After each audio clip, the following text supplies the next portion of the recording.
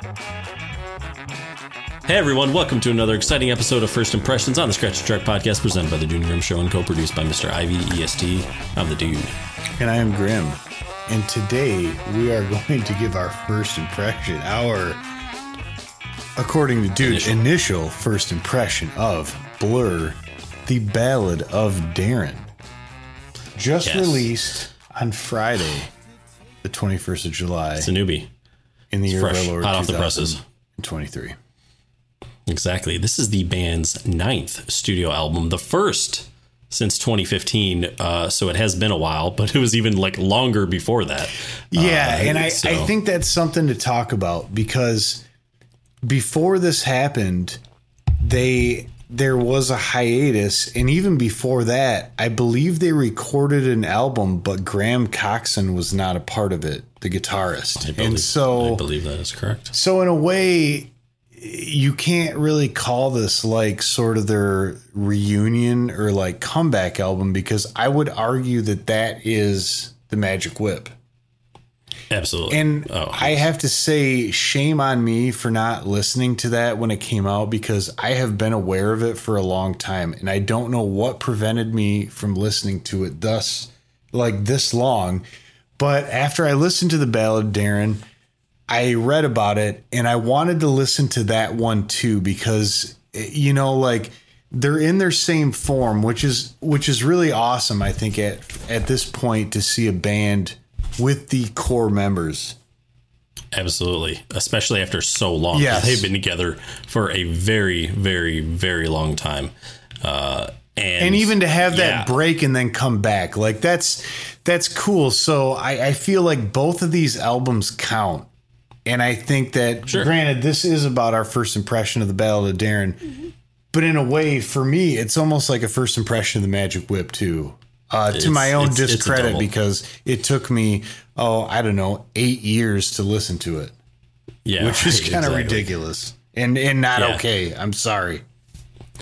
Yeah, well, I mean, after putting on the Ballad of Darren, I was excited about it, excited that it was coming out. We revisited the self-titled Blur album, and we have an episode on that coming out very shortly, probably within the next few days, as long as we get our shit together. But, so I was excited to listen to this one and see, like, after so long, like where they were at. And I think maybe I don't know if my expectations were too high, but after a first listen, I wasn't exactly blown away by it. It's very subdued, very chill. Nothing really stood out to me. There weren't like a lot of real hooks I felt on any of the tracks.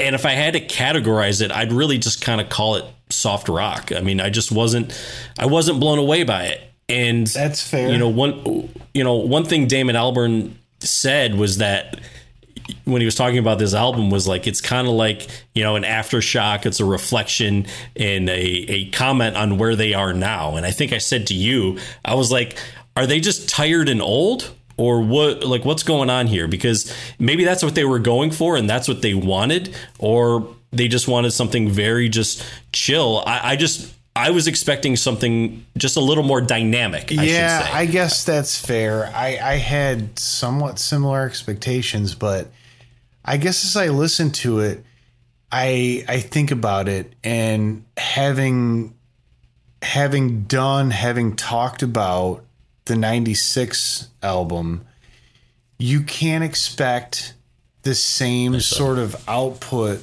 out of guys that are now in their 50s. It's just, and I know that we drew the comparison to like Queens of the Stone Age because they put out an album this year, and they've always had more edge than Blur, but the edge is just sort of a reflection of age now. And I feel like the Blur album is too. And even some of the band members commented on that. It sort of had to do like with age and where they were at. But I agree, I hoped for maybe some different things, but I also kind of got it. And I know that we talked offline a little bit and you had compared it kind of like to Beck's Sea Change. Yeah. And I think that's fair because you get to a point in your life and you're like, I don't want to write pop songs anymore. Sure. That's just not where I'm at. But I have to say, like, with all that said, for what they were trying to do, I think they did it absolutely wonderfully. Yeah, I mean, I think the sound of it is good. The production's good. I mean, obviously, all that you would expect that. And I guess, sure, if I think I'm okay with this album being what it is, comparing it sort of to Beck, as long as we get sort of a a Guero and a Mutation or a Midnight, whatever, right? Mutations and stuff. Like, but I think the Magic Whip was kind of that, and we missed it. To be fair. Yeah. Oh, dude. Yeah. I mean, it was excellent. That was a big miss by me. And I'm like ashamed to even say that, because I feel like I try to listen to new music and I saw that out and I love the cover. I mean, it's like a neon sign of an ice cream cone. Yeah. It just has a cool look to it. And then knowing that, like, they conceived the album over hanging out like in Hong Kong for 5 days or something, I'm like, that's also pretty awesome. Dude. Yeah, and the thing is I feel like I had my opinion of the Ballad of Darren already pretty much formed, but then I went back and listened to the Magic Whip, and then listening to the Ballad of Darren again, and that almost brought me down like another notch, I think. Oh, really? To me, I felt like it made more sense.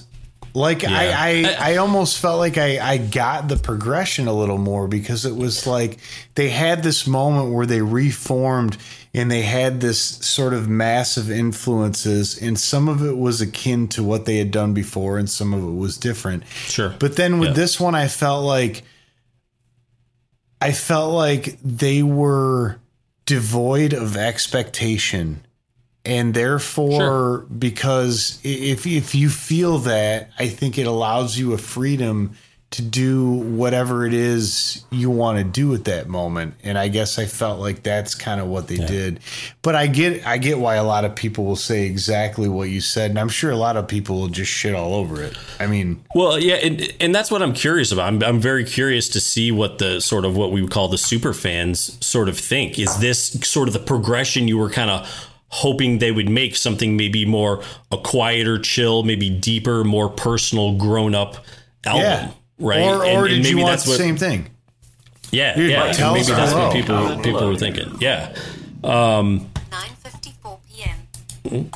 Siri's telling me something. Yeah, well, I mean, it is 9:54 p.m. Yeah, I was just, I think I was just hoping for something even a little more dynamic. Like, even listening to his vocals throughout this whole album, they stay pretty consistent and sound pretty much the same song to song. I will say the one song that I think is just awesome, it's badass. It was the second single off this album, and that is St. Charles Square. Yeah, it is the second track on the album. Man, I that song is badass. I really liked Russian Strings too. That was one that stuck with me, and I can't remember the name of the song, but they had one, and I would venture to say it's on the back half of the album, where like there is a nice Wurlitzer track.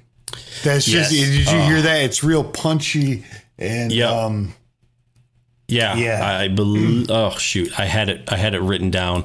Is that Goodbye Albert?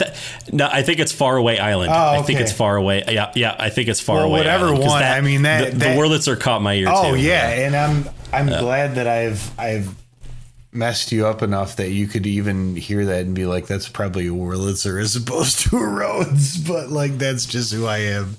Like, I don't know. I think in my notes I put it down as like a Hammond, but I know it was one of those three.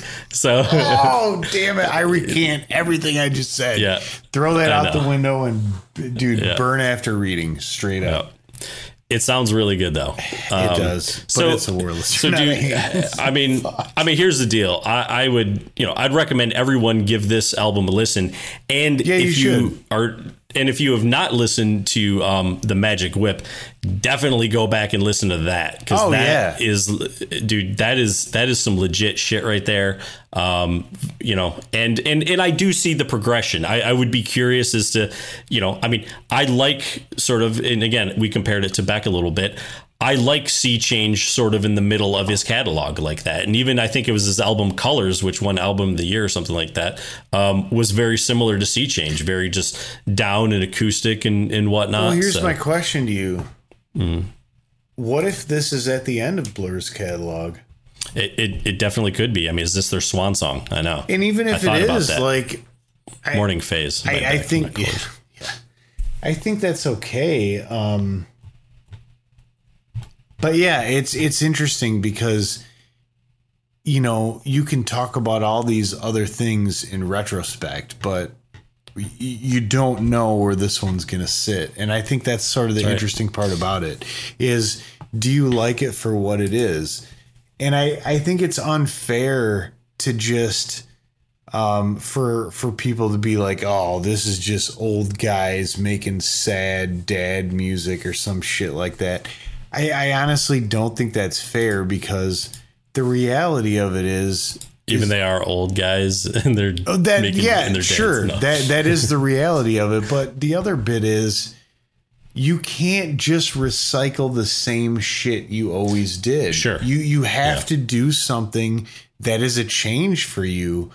And I'm sure a lot of people would label it good and a lot bad, but I mean, you can't just recycle the same shit over and over. It's not gonna, there's nothing to really like look back on long term at that point and be like, oh man, that was an amazing spot. Because we've talked about it in the podcast so much. Some of the best albums ever where a band had this really like sharp turn. Yep. Well, I mean, just like their self-titled album was kind of considered a sort of sharp turn for them. It was just a different sharp turn. Yeah. Well, and they another were a thing lot we've talked younger about, in '96. I don't know, like 30 years ago. Yeah. Well, another thing we've talked about too with a lot of bands is, you know, as bands do get older, as we get older, you know, a lot of times it's a common thing people say, oh, they just don't make it like they used to. Right. Like I like their old stuff, and man, that can be true. And that can be, you know, for a lot of bands, you know, that does happen. I know I'm guilty of that with Tame Impala so much, dude. Absolutely. I mean, dude, think about like, what's your favorite Stones album after Tattoo You? What the fuck is that shit? I'm going to use my constitutional amendment right now and plead the fifth because I don't have one. Yeah, exactly. I mean, it's like there are certain bands that, you know, I just...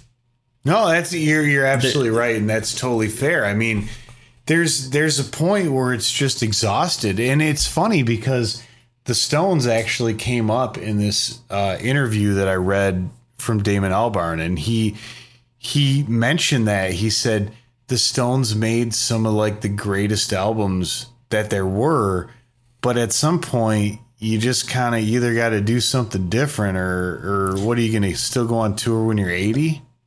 Yeah. I mean, that's kind of what they're doing. And they're playing Brown Sugar, and he's running around, and it's, you know, and the tickets are expensive. I'm sure it's a great show, but they have not progressed. You know, at a certain point, they just kind of stop progressing, and that's and that's fine. I mean, it's also funny in the same interview. I want to bring this up quick, even though it's kind of an aside. It talked about the Beatles, and he said, the reason why the Beatles are still what the Beatles are today is because they never got old and they never made the shitty album. And and dude, think about it. Like that's kind of it, you know, and that's, I think the interesting thing as a band is like, when do you decide when you were like, okay, let's leave it where it is because this is going to be the shitty album. Like, how do you make that call? Yeah. Well, it goes beyond movies too, or music too. That's why Quentin Tarantino is like, I'm quitting. I'm going to finish. I'm quitting at 10. You know what I mean? Because he's like, he doesn't want to become sort of like, he doesn't want to make a shit movie. He doesn't want to make kind of like one of those movies that, you know, as some directors and people get older.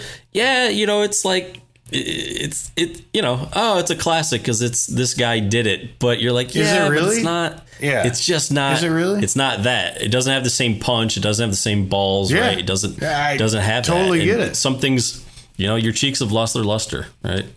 Dude, So. way to quote Pavement, dude. Right on. There you go. I think with that. Exactly. Tell us what you think about this album. Yes. We're just going to go on in tangents forever. Like and subscribe, comment below. And I'd really like to know what the fans think of this album. Yeah, I think they're going to be split down the middle. Yep, I agree. I really think they are. So, all right. Thank you for watching, everyone. We got an episode coming out very soon about Blur's self-titled album. It's a Blur week. It's a Blur week. Blur of a week. Yeah. It's a Blur. Yes. So time to go. Until next time, time to go. The Dude and the Grim Show. Scratch the Track is produced by The Dude and Grim. Additional music provided by Moore and the Tins. Copyright 2023. The Dude and Grim Show.